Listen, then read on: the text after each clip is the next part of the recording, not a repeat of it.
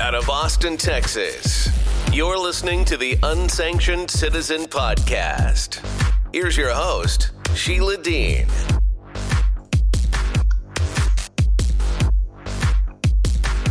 Welcome to another edition of the Unsanctioned Citizen Podcast. We are today having a guest. His name is Joseph Vargas. He's the founder of Keep Texas Red and the author of Democrat Modus Operandi, which exposes how Democrats manipulate emotion, negative branding, selective outrage, and language to attack conservatives. He's also the vice president of the Juan Seguin Society and an auxiliary of the Republican Party of Texas for Hispanic outreach.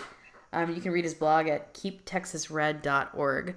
So we're very pleased to have Joseph Vargas with us today to discuss some of the things that have been happening with the sanctioning of conservative voices on the Twitter files, but also a lot of the things that have happened since the election. So the turnover at Twitter was a fortune, a good fortune for Republicans coming into the election because the balances were off for the last major federal election, general election. So what do you think really happened there if you're going to Monday morning quarterback it? Are you talking about the Twitter? I'm talking about Twitter influencing the election for this time, like this last election and this general election that happened in 2020. Well, first of all, thank you for having me, Sheila, on the podcast. And definitely, I think it's been, if you recall, probably a couple of years ago, anybody that was calling out social media or even the leftist media as a whole for silencing any type of conservative voices or any voice that actually questioned, the agenda that they had, they used what I've always called a silencing technique, whether it be called misinformation, but it was just really silenced. There's numerous examples of that. And it's really coming out with proof right now what that is. Exactly. I was actually going over some articles that were written like 2-3 years ago, and they would always say, when it was a conservative pundit, they would always say so-and-so made this claim without any proof. They'd always use these words, proof, without proof, or baseless claims. But when it came to actually anything with the left, they would run with it like if it was news, like if it had already been proven. So you could tell right away that they were biased, which is something that we should already know. I've always said that the leftist media, they're not journalists, they're not reporters, they're leftist socialist activists posing as reporters to pursue their leftist agenda. So what is happening right now with Elon Musk taking over Twitter, he's, I guess he got all the access to all the emails, and he's seen that there is a lot of collusion, between the leftist Democrat Party and a lot of the, not just the management of Twitter, but also a lot of the employees who took it upon themselves.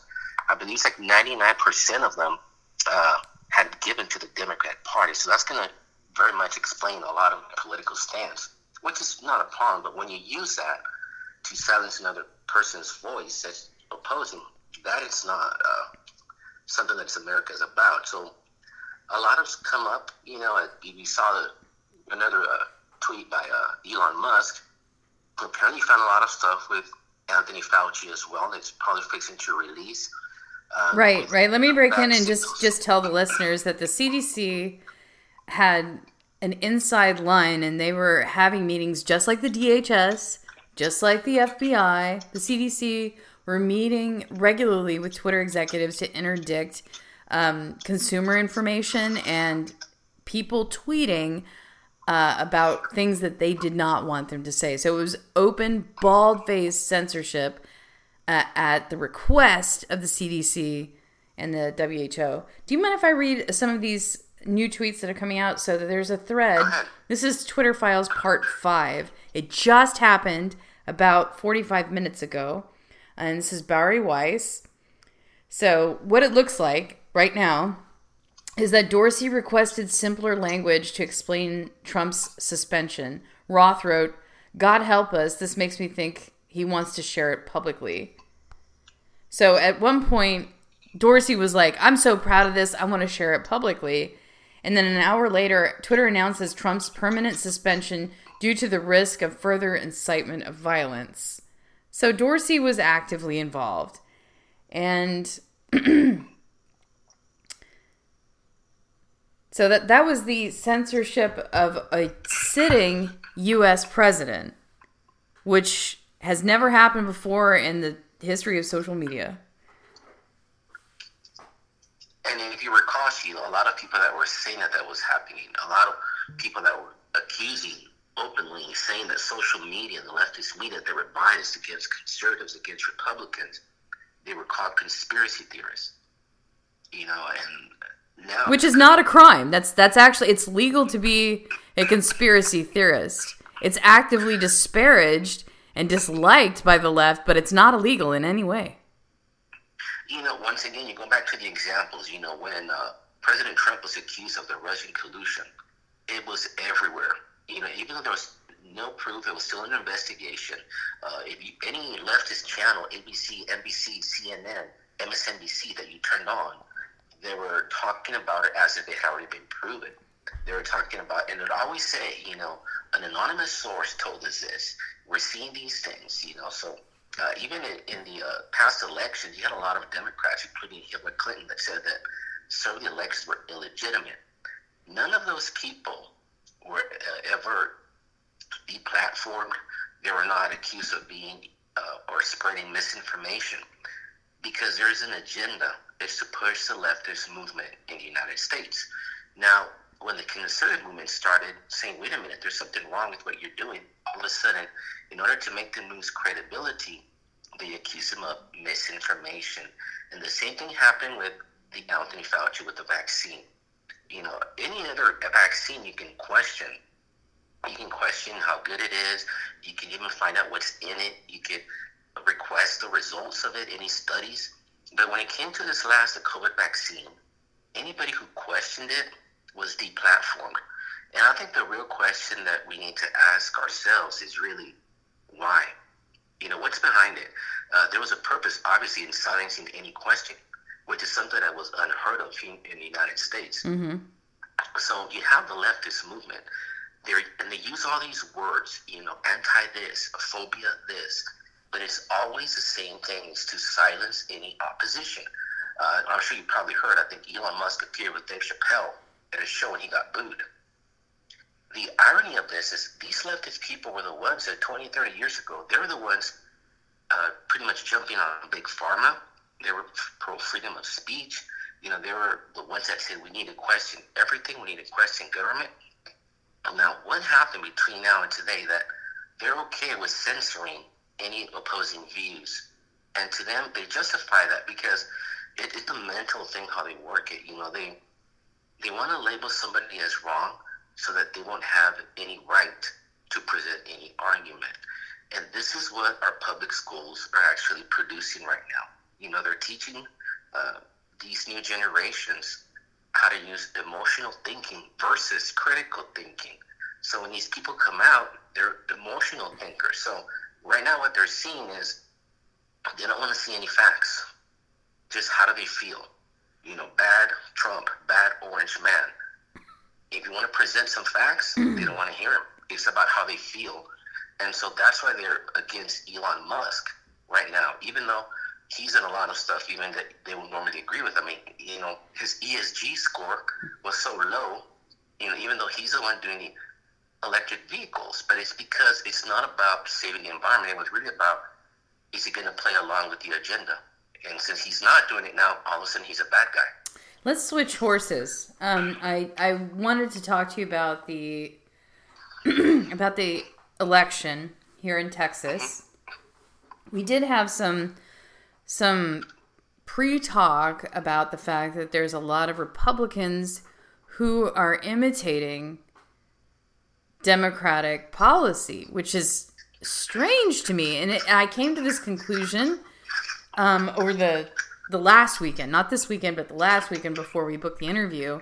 And I'm like, why do we have so many Republicans imitating the behavior of Democrats, which doesn't seem to represent the party or the constituency in Texas. And it is confusing because it would facilitate some of their Democratic agenda when it's more censorious or injurious to the Constitution, maybe neoconservative, to a point where it it objectively pushes out the constitutional rights of the American citizen to the deference of a global hegemony agenda. And, you know, most of the time you hear the words global hegemony cast with dispersions among the left. But we don't belong in every international conflict on Earth. You know, there's just not enough money that the American people can back. We are responsible for protecting America's interests first. But what we're doing is we're engaging in kleptocratic conflicts in Ukraine so that Biden can protect his oil interests there, his personal oil interests, and the insider trading going on between congressional leaders, you know, at the top of our government. So there's like open-faced flouting corruption. In the meantime, you've got a lot of these conciliatory things happening. They're acting like they're against one another when in fact nothing's moving. And the only things that really are moving are things that don't necessarily benefit the American people. So maybe you can kind of flower that out or explain that to our listeners, how red Texas is actually kind of blurple when it comes to somebody who's a Republican leader. Right. And to understand that, because it's a very, unfortunately, it is a very true statement. You do have a lot of elected Republicans that are voting with Democrats, and a lot of the policies that they vote for, including here in Texas, a majority of the Texas House, they're probably fixing to vote for Republican Dave Phelan, who's going to assign Democrats as committee chairs. So it kind of makes a lot of people scratch their head what is going on. But to understand what is going on with the leftist movement, you have to get educated on the history of how this operates. So if you study how they've always moved in, you know, the left to actually get people from the right, there is a professor, his name was Dr. Carroll Quigley. He was a professor at Georgetown University. Now, he was not by no means a right-wing. He was actually a member of the Council of Foreign Relations, which is the arm of the United Nations in the United States. He wrote a book called Tragedy and Hope, which I encourage everybody to read, because in that he exposed a lot of the things that today, when people call them out, they're called conspiracy theories, but all of these things they're coming to happen, they're coming to be in our lifetime. So Dr. Carroll Quigley, what he spoke about in his book, he said that what they do, regardless of whether you get elected as a Democrat or a Republican, when you reach a certain level of power, these people, the globalists, they come for you. So let's say that you get elected as a Republican, a conservative, you're an activist, you're to save the country and preserve freedoms. Well, they come to you in your orientation once you get elected. You know, what they tell you is like, you know, we're glad that you got elected, but this is the way things work around here. If you want to be here around in the next election, you better play with us, with the globalists, and you better vote like we do. If not, we're not going to put you on any committee chairs, any committees at all. We're not going to give you any funding, and we're even going to finance somebody to run against you the next election. So what he said, and this is a quote from him, he said the two parties should be almost identical so that the American people can throw the rascals out at any election, however, without leading to any profound or extreme shifts in policy. And that's what we're seeing right now. But once you get to a certain level, there's a lot of special interests and money involved where it's very easy to sell out. Now, to tell you how I understand this, let me tell you a little bit how I got started in politics. I got called in to work in politics when I was 18 years old, and it was due to my studies in human behavior. Human behavior means how the brain works to react to certain words, to certain concepts, to certain ideas, depending on demographics, depending on race, financial status, culture, and religion, and so many other things. So when I was 18, I went to Austin. I got hired by a lobbyist. Now, my first 5 candidates were running for state office. It was 3 Democrats Democrats into Republicans. Now, being 18, I felt like I was, be doing a duty for the country, and I kind of like appreciate that this lobbyist was very open with me. This is what he told me. He said, Joseph, you're here to tell these people what to tell the voters so that they can elect them. This is based on their demographics. And he said, once they go to Austin, they're not going to vote for the things that they tell these voters. And then you're going to come back in, and with your studies in human behavior, you're going to tell these people what to tell the voters again, so that despite these people that did vote their way, so that they can still reelect them. And I said, wow, you think that's possible? He says, yes. He goes, people are very gullible. And we're seeing right now that it's true, especially in Texas. We seem to talk about that we have a big problem with property taxes. However, all the candidates, the majority of the candidates that ran saying they wanted to address property taxes, they lost in the primaries. Now, we also say, and we see that we have a huge problem at the border. However, the majority of candidates that ran saying that they were going to defy, Biden and actually do something about the border, they all lost in the primaries. So the question is, why would we, as Texan Republicans, vote for the people that have not done anything about these issues? And it goes back to what Dr. Carol Quigley said. It's just how the brain works. These people, if you make them feel a certain thing, and then you get into the studies of cultural hegemony, which was actually a term that was brought up by Antonio Gramsci, who was an ideologist and philosopher from World War II. He was a communist. He said people are very easy persuaded that they have to settle for less. So conservatives could be told, you got to settle for this, and it's the best we can do. What the communists did is like, you're getting a loaf of bread per week, but it could be worse, so you should be grateful. So right. A lot of times, a lot of people are voting that way. They're supposed to be grateful. Yeah, we're getting, 10,000 people coming in every day across the board, but it could be 100,000, so you better kiss my ring. Be grateful. Yeah, I need to break in right now and just tell the listeners that one of the best illustrations of the strategy that you just described is Our Brand is Crisis. That movie encapsulated the election engineering tactics of emotional manipulation in a Latin American election where there was no intention to carry out any form or promise of the person who got elected, who was essentially an owned man, very corrupt official. And it upended the country. And so at the end, I won't go into the film, but if you really are interested in how contravening interests get into power by modeling a Trojan horse, Our Brand is Crisis is your film. So you talked about Keep Texas Red and the fact that there are elections going on right now based on property taxes. One of the Keep Texas Red endorsements went to Carrie Isaac, who did get elected in Hays County. And congratulations to Carrie Isaac. She's been backed by Governor Abbott and Chip Roy, who's a popular congressional leader from Hays County. And it's important that people understand that the majority of Hays County went blue this past season. And could you give a little bit further explanation as to why that happened? You gave some of it already, but just kind of help us out with a little bit more, because that was a big shock for the people who did go to the polls and did advocate, for more responsible policy on that issue.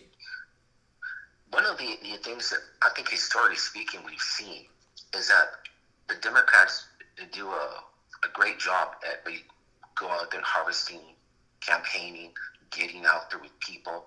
It seems like I've said before, they really want tyranny more than Republicans want freedom, because they're out there, and a lot of it has to do with the different types of mindset. The Democrat mindset is more of a collectivist mindset, which means that they'll sacrifice their individual right for the benefit of a group.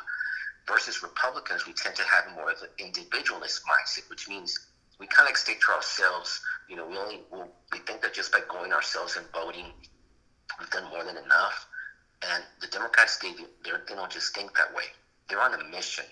You know, they actually, they're determined to pursue their agenda. So they get out there, they're involved, they go out there, they do a lot of block walking, they do a lot of the mailing ballots, they do a lot of different things like that. They reach out to people. But the main thing is that I think that they do, that I've seen them do, and I talk about this in my book, is they manipulate emotion.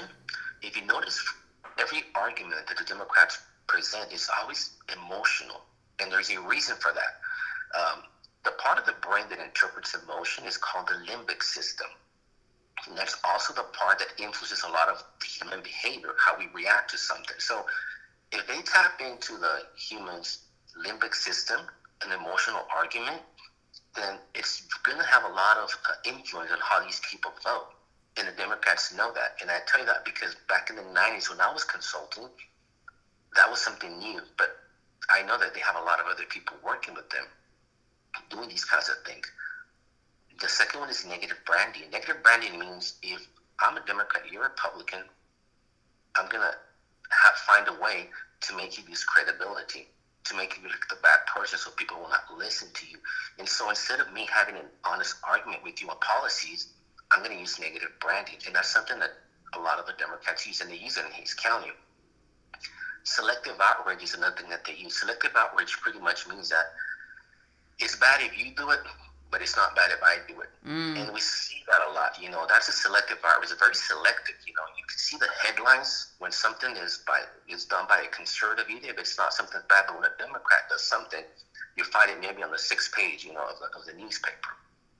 And the last one is language. They've enabled, and the immigration problem is due to that. You know, they changed the definition of so many words, one of them being like illegal alien. You remember illegal alien is a term that was in federal code for decades. There's usually never any problem. But let me stop you right there and refer to Myra Flores. Now, Myra Flores was in a heavily Democratic district, and she did the evangelical door knocking. And she got out there and advocated her point of view. She reasoned with the people who live there. And the people who live there are having an entirely different experience than what is maybe conveyed in any of the publications you might read today, because it's not getting the coverage. So let's discuss like some of the things that might be happening in her district, in the RGV, Del Rio, and the location area that seems to be trafficking a ton of people, like 700 to 1,800 people a day. And some of the Greyhound bus station activity that, you know, I can't be the only one talking about it. So I'm going to let you I'm going to take off the leash and let you just talk about that for a little bit. Well, it goes into how I was talking about how Democrats use emotion on everything. And they use that to anything that they're trying to push. They always add the sentimental or some type of emotional argument to justify it.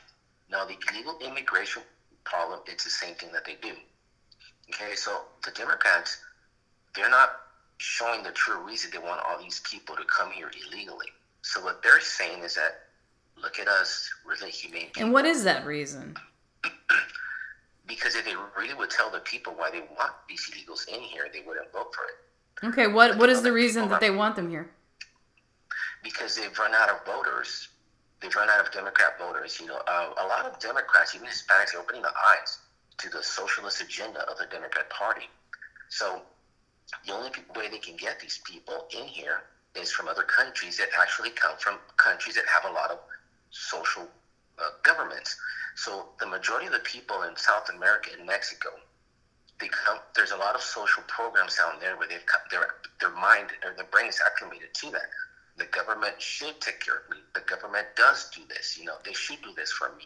Joseph, is there any legal deterrent, like, because the people who are here legally that work, say, at Indeed or any of the tech companies who are here on H-1B visas, if you sit there and you talk to them, they know they can't vote in our elections. They know that they'll be purged from our country if they vote in like a national election for a federal candidate. Now, there may be a green light to vote in local elections on certain civil issues where they pay taxes, maybe for school board or something like that. But legally, they know that if they are registered to vote and they vote for a federal candidate, or if they are issued a ballot, that's not a legal vote. And they can be, if they do participate in the election, they can be purged from this country. Well, there's certain people, the ones that are here with working visas, that's one group of people. The people that are coming here illegally, though, and they've been doing it for decades, one of the reasons that after they'll come here, what they usually tend to do is they'll get some kind of legal status, and then they start working on getting their other, like the chain migration, other family relatives to come down here. So what happens is that they become part of the system in the sense that they're going to be using public schools, they're going to be using hospitals, utilities, everything, they're going to be using those. Now, there's also some reports from the United Nations, and if anybody reads the material from the United Nations, the 2030 agenda that they talk about in their material, it says that they actually want no borders. And people don't understand how powerful a lot of these policies from the United Nations are, even to your local cities. So there's a reason that we have thousands of people coming across the border. And if you really want to talk about collusion, if you go down to the border towns, you'll see all these people coming over. You'll see the National Guard. There's videos online where the National Guards actually help them cross. Even DPS are helping them cross. They're working with the cartels, telling them how many people. There's a video which says, how many people you got? He says, I got 8 on this little boat. We'll send them over. So these are people that are supposed to be, they're not pushing back. So they've been directed not to push back. And the question is by who and why? Now, when you go, there's so many Stripes convenience stores across the border. If you go to them, you'll see these like Greyhound buses. You see these vans, and they're piling them up with a lot of people that are here illegally. Nobody is stopping them. And if you go and you question them, they'll call the police on you and threaten to arrest you. So when people talk about a conspiracy theory, collusion, I don't see anything more than that. You got sheriff departments that are not doing anything about it. You got police departments that are not doing anything about it. All these law enforcement, they're just standing by while these people are coming through. Why is that happening? Who is actually telling these people? Because we know that a lot of these guys, they're good, good people, they're employees. But if they're not pushing back, there's somebody that's telling them not to push back. And that's what we need to look at. But there's a lot of people, they're coming and they're just being sent all across the United States. Now, I think it's foolish to applaud that. When people say, yeah, I'm glad that we're sending more to these Democrat cities. People that say that, they don't understand the Democrat people. Democrat people don't care that you're doing that. You're not going to prove a point. It's the same way you can't negotiate or reason with the terrorists. You can't really negotiate or reason with a lot of these Democrats because they could care less what you try to prove. And it's proven. These people are plotting when somebody sends, 20 illegals to outside their house. They just move them right away. They don't care. But people are not realizing that these people have been distributed all across the United States are never going to be sent back. And that's actually just you just become like a legal coyote. You're just transporting people across the country legally, which is not right. But well, I mean, there is the trafficking boost that they're making. I don't know, several million every day, every other day. These cartels, because everyone who goes over that border pays. Right. Everyone. And the ones that don't pay, then they have these telefinance where they're actually once they start working, they're going to be sending money back to the cartels. Now, the question is, why is it that all the law enforcement agencies, knowing this, don't put a stop to it? Why is it that the governors on the border are not putting a stop to this? How come you never hear any of the state reps talking about it? Because this is happening on actually, like in this case in Texas, it's happening on Texas soil. Right, right. I want you to talk about how they run these towns. how the cartels run the towns, because I don't think enough is being said. They're saying, well, if then, if that. How? The border crisis or the illegal immigration, what's happening, it's really multi-tiered. And that's something that people need to understand. They're not organic. They're not just all of a sudden, 1,000 people show up there at the river to cross. It's not happening organically. So there's people that organize these. There's been reports of people that try to cross without the cartels, and the cartel will stop them and say, no, you can't cross, because the cartels already have... So there is border control. It's just the cartels. I'm sorry, what was that? I said there is border control, but it is the cartels performing it. Exactly. They're the ones that are controlling that. Now, the irony of things is that they control that side to bring people across. Now, when they're coming across, nobody's doing anything to push them back. They're actually aiding them, bringing them across. Most of them, when they cross, they just go up to Border Patrol and say, hey, just register me. If you talk to Border Patrol, they'll tell you that what they do, they'll send them to Border Patrol. And what Border Patrol does, they'll put them on hold for a couple of days, 2 weeks at the most, and then they release them to the NGOs, which are the non-government organizations that are usually funded with taxpayer money. What these NGOs are doing, they turn around and they send these people and say, where do you need to go? And they'll even help them get funds to send them off to Chicago, to Florida, wherever they need to go. And it's happening. You can see it. If you just go down to the border, you'll see it happening before your eyes. There's a video online about this gentleman that he was getting gas, and he saw that happening, and he approached them, and they called the police on him. And the gentleman asked the police officer, sir, are you seeing that this is illegal activity? I mean, these people are here illegally, and they're getting into this van. And the police officer in the video tells him, there's nothing I can do about it. He said, however, you need to leave or you're going to get arrested. Whoa. Now, does that show any type of collusion or conspiracy?